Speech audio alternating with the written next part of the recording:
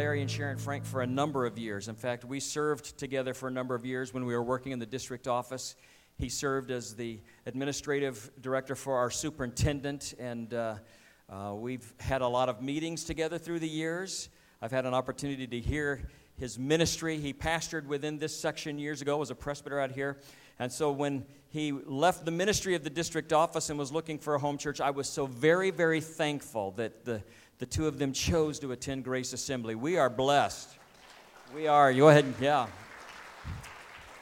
They're clapping before they hear you preach. So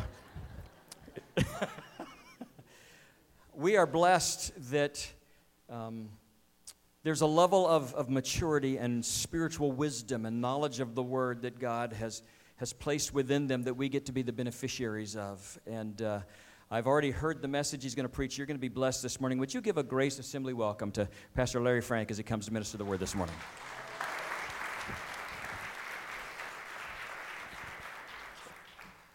Good morning, church. Good to be in the house of the Lord.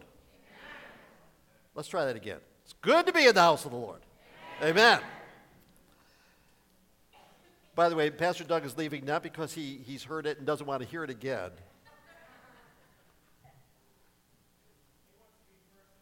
That's right. He wants to be first for the food. That's what it is. I count it a privilege whenever I get to share the Word of God. Matter of fact, this month we've not been here much at all. We've been all over. We were in Watertown last weekend, and I was just super thankful that it wasn't snowing. Hallelujah. I think after hearing the weather report for today, I'm super thankful I'm not there this week, because I think I would blow back if, So we're glad we're home. We're here with family. Amen. And we really honestly feel like your family. We are so privileged to be a part of what God is doing here. Amen. What a wonderful privilege. And I'm excited about the future. Amen. I'm excited about what God has for us in the future.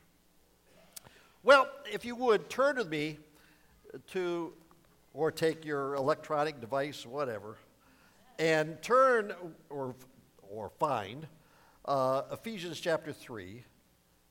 And I'm going down to verse number 17. And I'm reading out of the NIV, and so I'm going to start halfway through verse number 17. It's a great verse. Oh, voices from... And Paul writes, I pray that you, being rooted and established in love,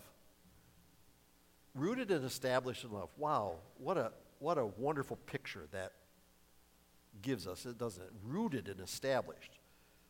I mean, if you're just rooted, you can be pulled up easily, but if you're rooted and established, okay, rooted and established in love, may have power, I pray that you may have power, together with all the saints, to grasp how wide and long and high and deep is the love of Christ. That you may grasp, that you may somehow just understand, just slightly possibly, the love, the immense love that he has for you, the immeasurable love that he has for you. Father, we commit into your hand this your word and pray that you'll speak to our hearts through it. Might you be honored this morning. Lord, might your name be lifted high, and might we be drawn into this wonderful understanding of what it means to have a God that loves us in this fashion. We thank you for your goodness in your precious name. Amen. God's immeasurable love. That's what I entitled this. Immeasurable, by the way, means boundless, vast, immense, cannot be measured. That is the love of God for you and I. Now, here's the premise of what I want to talk to you about this morning. I wonder sometimes if we really grasp how much he loves you. Wonder if you really understand that, if you really grasp it. Because what happens so often is that we formulate our thoughts about love, our way of looking at love through our experiences, through the past. if we've been hurt at some point in time. Over the years, on Father's Day, I would preach messages about the love of the Almighty God, of the Father. And people would come to me after the service and they would say they can't comprehend that because they didn't have a father that loved them. They didn't experience the love of a father. And in turn, I found over the years that many times we draw boundaries with regards to how we love and how we express love and how we experience love, how we take in that love because of the past. And we draw boundaries. We somehow determine what is love and what isn't love by what has transpired to us over our lifetime. And so when we hear about the boundless and the immeasurable love of God, we're going, what does that mean? How do I cope with that? Now, right off the bat, let me tell you this. I am not talking about what the old-timers would have called cheap grace. That's not where I'm coming from. I'm not talking about cheap grace. I'm not talking about, well, he loves you so much. If you do something wrong and you ask for forgiveness, he'll just forgive you. I'm not talking about that. I'm talking about a God that loves you enough that he will discipline you. Because I firmly believe that discipline is an act of love. Boy, it got quiet in here, didn't it? I love my kids enough that I discipline them. I love my grandkids enough that I discipline them. And our daughter back there can say amen to that, to both of those statements. You see, discipline is an act of love. But the reality is that somehow we read through the Bible and we see a God who seems to be angry and wrathful, and we say, oh, well, how's that love? And yet, as we continue to read, what we find is unfolding before us a picture of his love, wonderful love that has no bounds.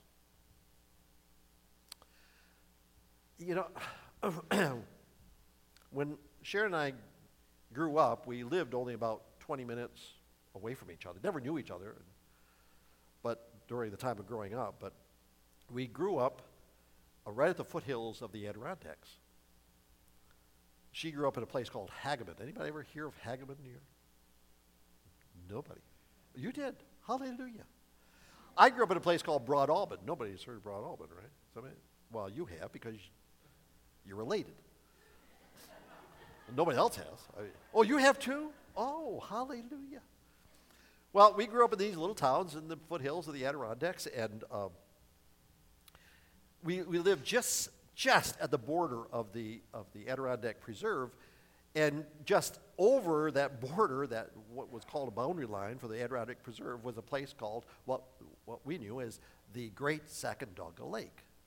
Anybody ever hear of the Great Seas? Oh, we got two this time. Hallelujah. Well, that lake, by the way, a little history here. Now, you're going to say, what does this have to do with the love of God? I'll explain it all in just a minute. Hold on. This lake was actually, it was determined that a lake or something was needed there back in the early 1900s because of the fact that every year the runoff from the mountains, the Adirondacks, it would flood not only the Sacandaga River, but it would also flood the Hudson River, and it would flood towns along the Hudson River. So they determined that something had to be done to stop the flooding. And so they had determined that very possibly if they dammed up the Sacandaga River, creating a lake, that in turn that would prevent the flooding from taking place. And so to preserve those towns south of Albany, that's what they made plans to do. And in 1924, by the way, I didn't know that off the top of my head. I looked that up. 1924, they passed a bill to create the Great Sacandaga Lake. And the Great Sacandaga Lake, it is said to be the largest man-made lake in New York State. Not the largest lake, but the largest man-made lake in New York State. It's about 42 square miles surface, about 66 miles shoreline.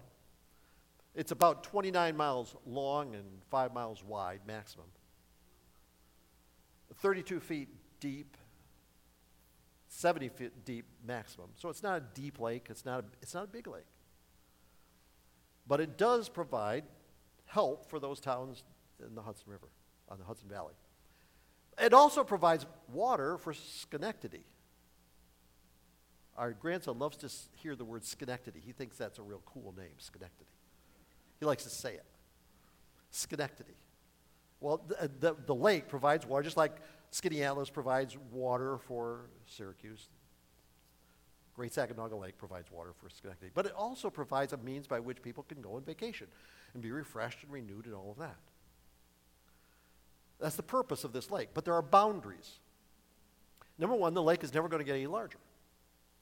It's never going to get any larger than it's 29 by 5 miles. And it's not going to get any larger. It's not going to get any deeper.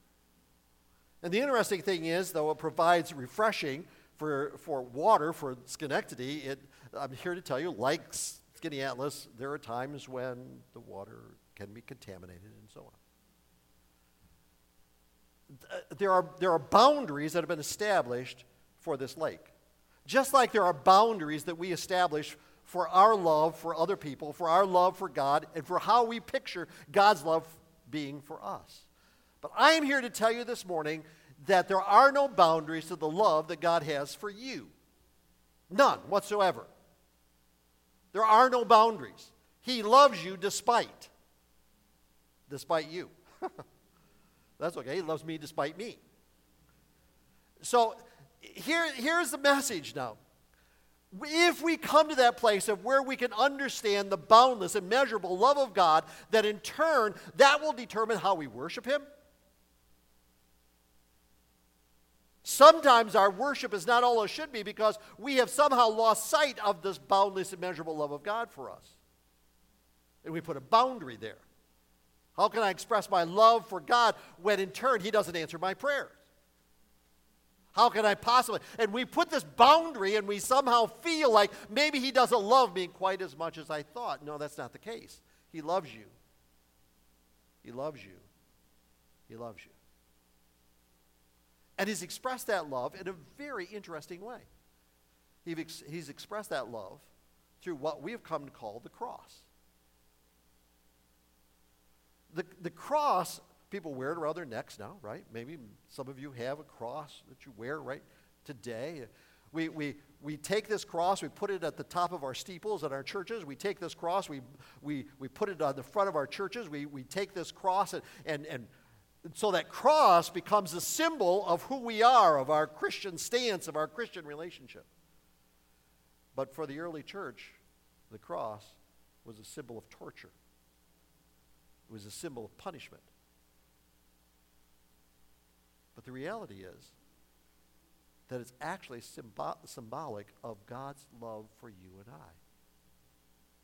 For God so loved the world that He gave His only begotten Son. The symbol is an expression of God's love. And so every time we look at that cross, we should be reminded of how God sees us and what God has done for us and how He's expressed His love to us. That's a very real factor. Oh, how He loves you. So much that He sent His Son. Now, isn't it interesting that we use the symbol, a symbol of torture to the early church? We use that as our symbol.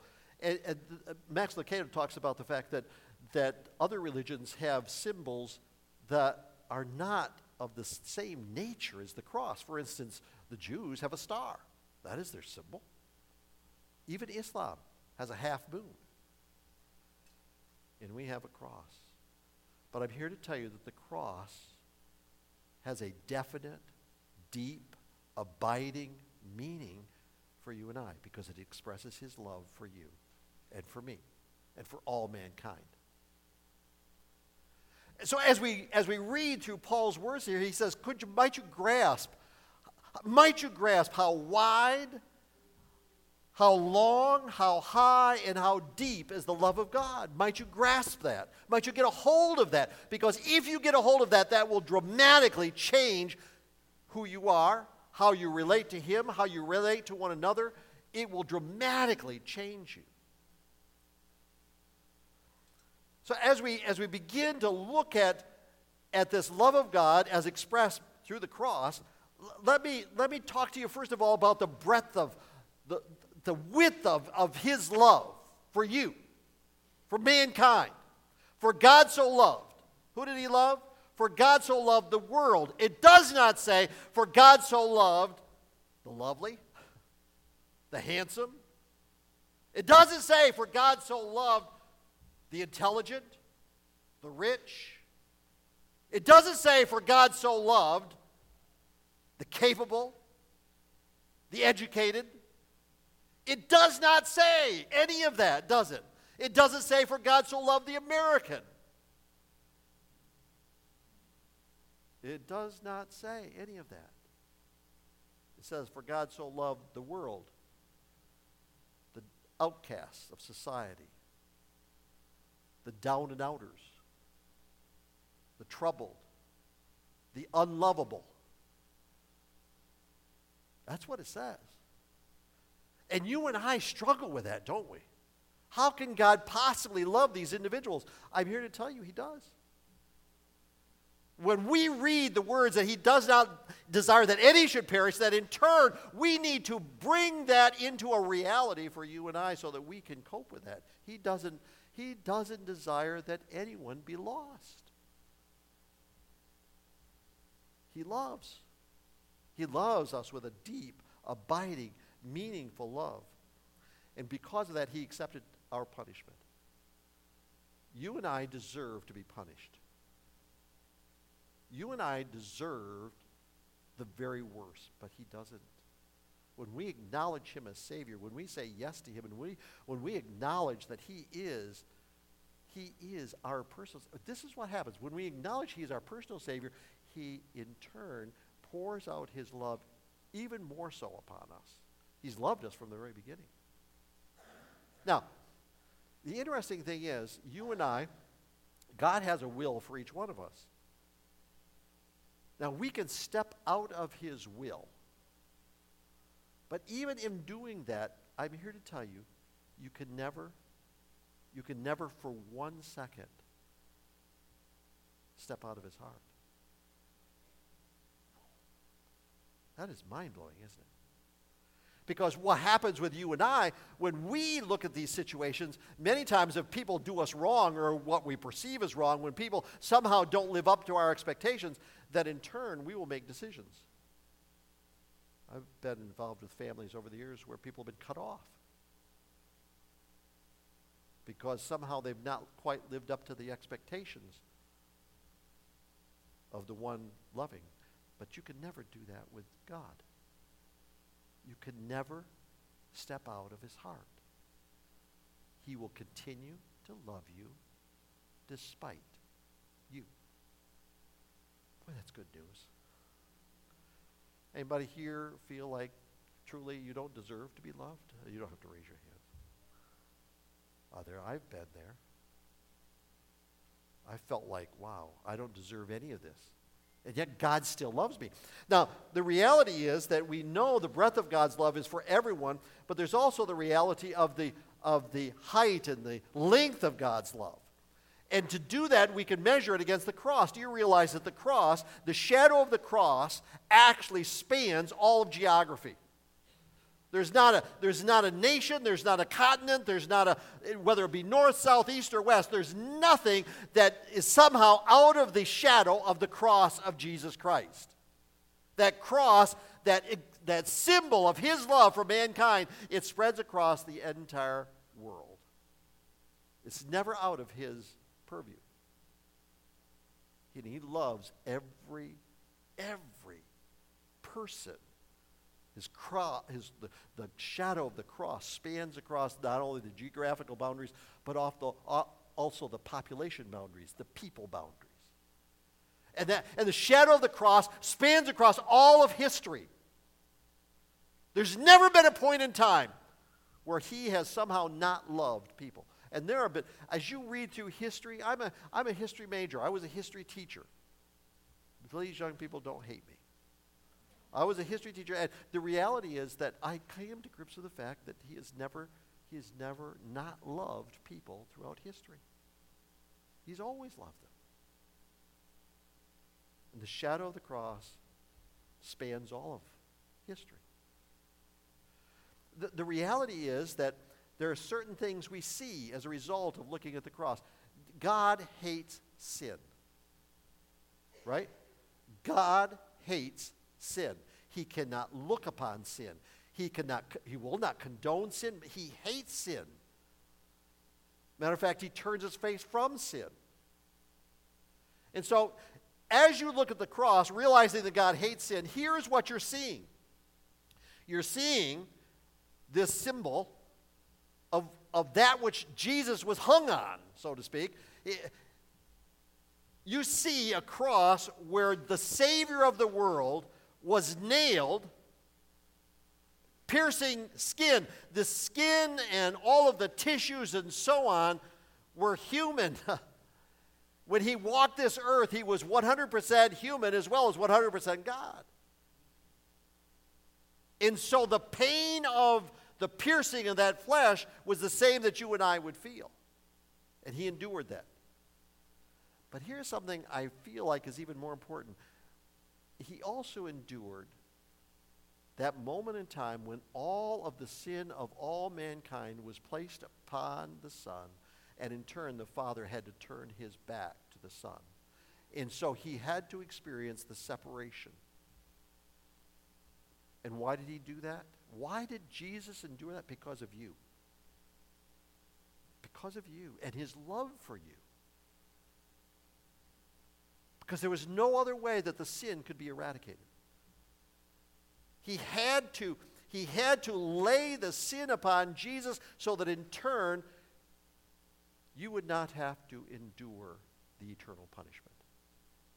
That's his love for you. Now, at the same time that God hates sin, he loves sinners. And when he looks at you and I, he looks at you and he doesn't see even the sin that you committed prior to coming here. You know those words that were spoken that shouldn't have been spoken? Those thoughts that you had that you shouldn't have had? The times that you yelled at your kids trying to get them out the door? Nobody had that problem, right? When he looks at you, he looks at you through the filter of his blood, of the blood of his Son. That's how God looks at you. Remember that lake, Great Sacandaga Lake? My in-laws purchased property on that lake back in the early 50s. About a quarter of an acre it is. There was a cabin on that property, and this cabin was just a shell, and so they went in and they finished out the cabin. And they went there all the time that my wife was growing up. They went there every summer. When I came in the family in 1974, I can remember going to that cabin, looking at it, thinking it was the biggest dump I'd ever seen in my life. It was nothing more than a shack. It was awful, in my opinion. And yet when my mother-in-law would arrive, she would comment, "Oh, isn't this wonderful?" I mean, you would have thought to listen to her that it was the Taj Mahal. Isn't this wonderful? Isn't this beautiful? I mean, isn't this wonderful? And I can remember sitting there with my kids, and then we would all look at one another going, she's seeing something we're not seeing. But here's the thing. She was looking at it from through a different filter.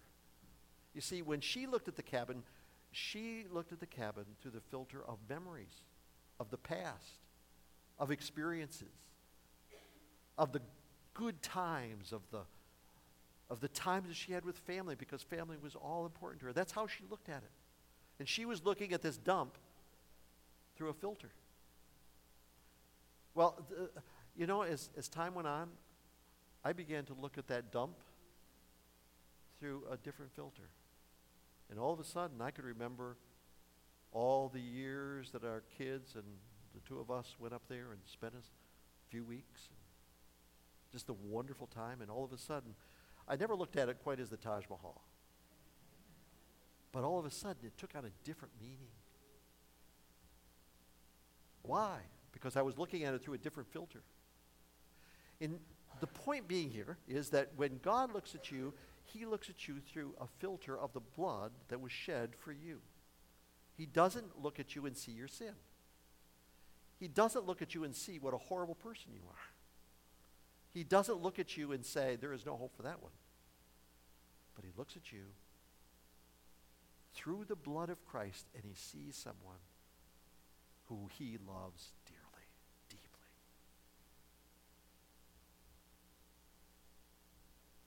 You see, he hates sin, but he loves the sinner.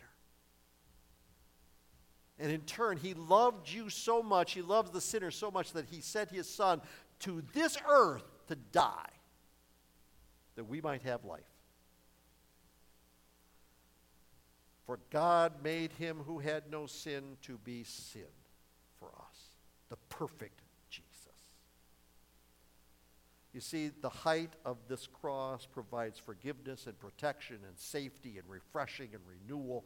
The cross provides all of that because he loves you. Well, what about the depth of his love? How deep is his love? Listen to these words.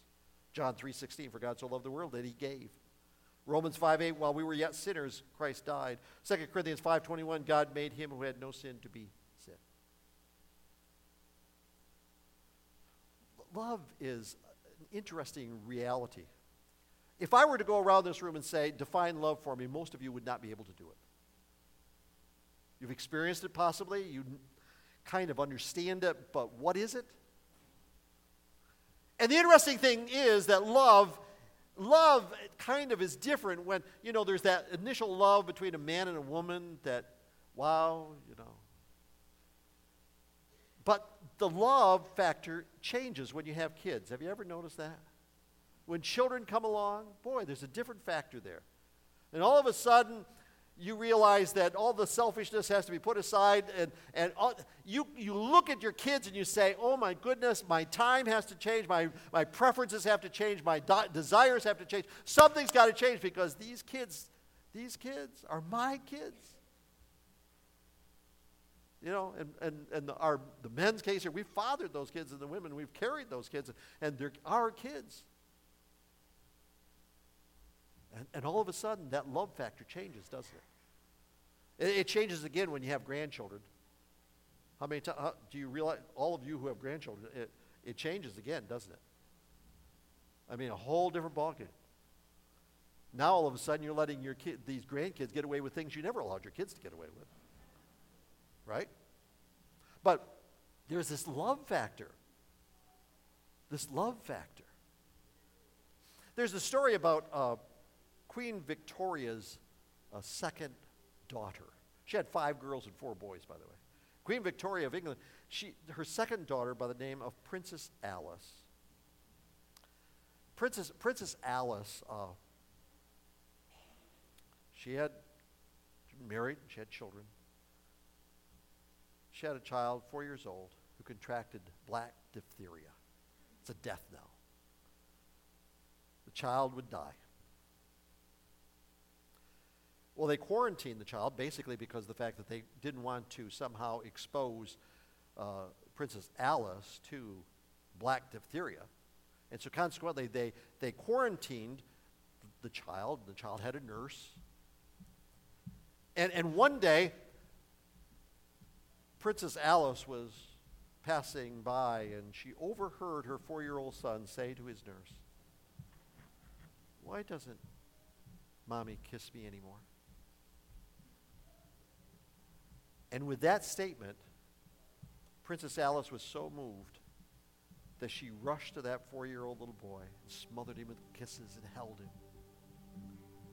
And within days, that 4-year-old little boy was dead, and so was the 35-year-old mother. So why did she do that? That becomes the question. Why did she do that? I can't say that she did it out of logic because it doesn't make sense at all, does it? You can't say that she did it out of a royal decree because there would be no royal decree that would ever claim that she had to have contact with her child. And it wasn't done out of moral responsibility. Why was it done? Out of love. Out of pure, unadulterated love for that child. Because that child was hers. She carried that child. So here is the Father this morning looking down on you, and the depth of his love is so great. Remember, he's looking at you through that filter of the blood of Christ, and he looks at you and he says, that one is my child. That one is my child. That one who stepped out of the will did not step out of my heart. That one is my child, and I love that one more than I could begin to even imagine.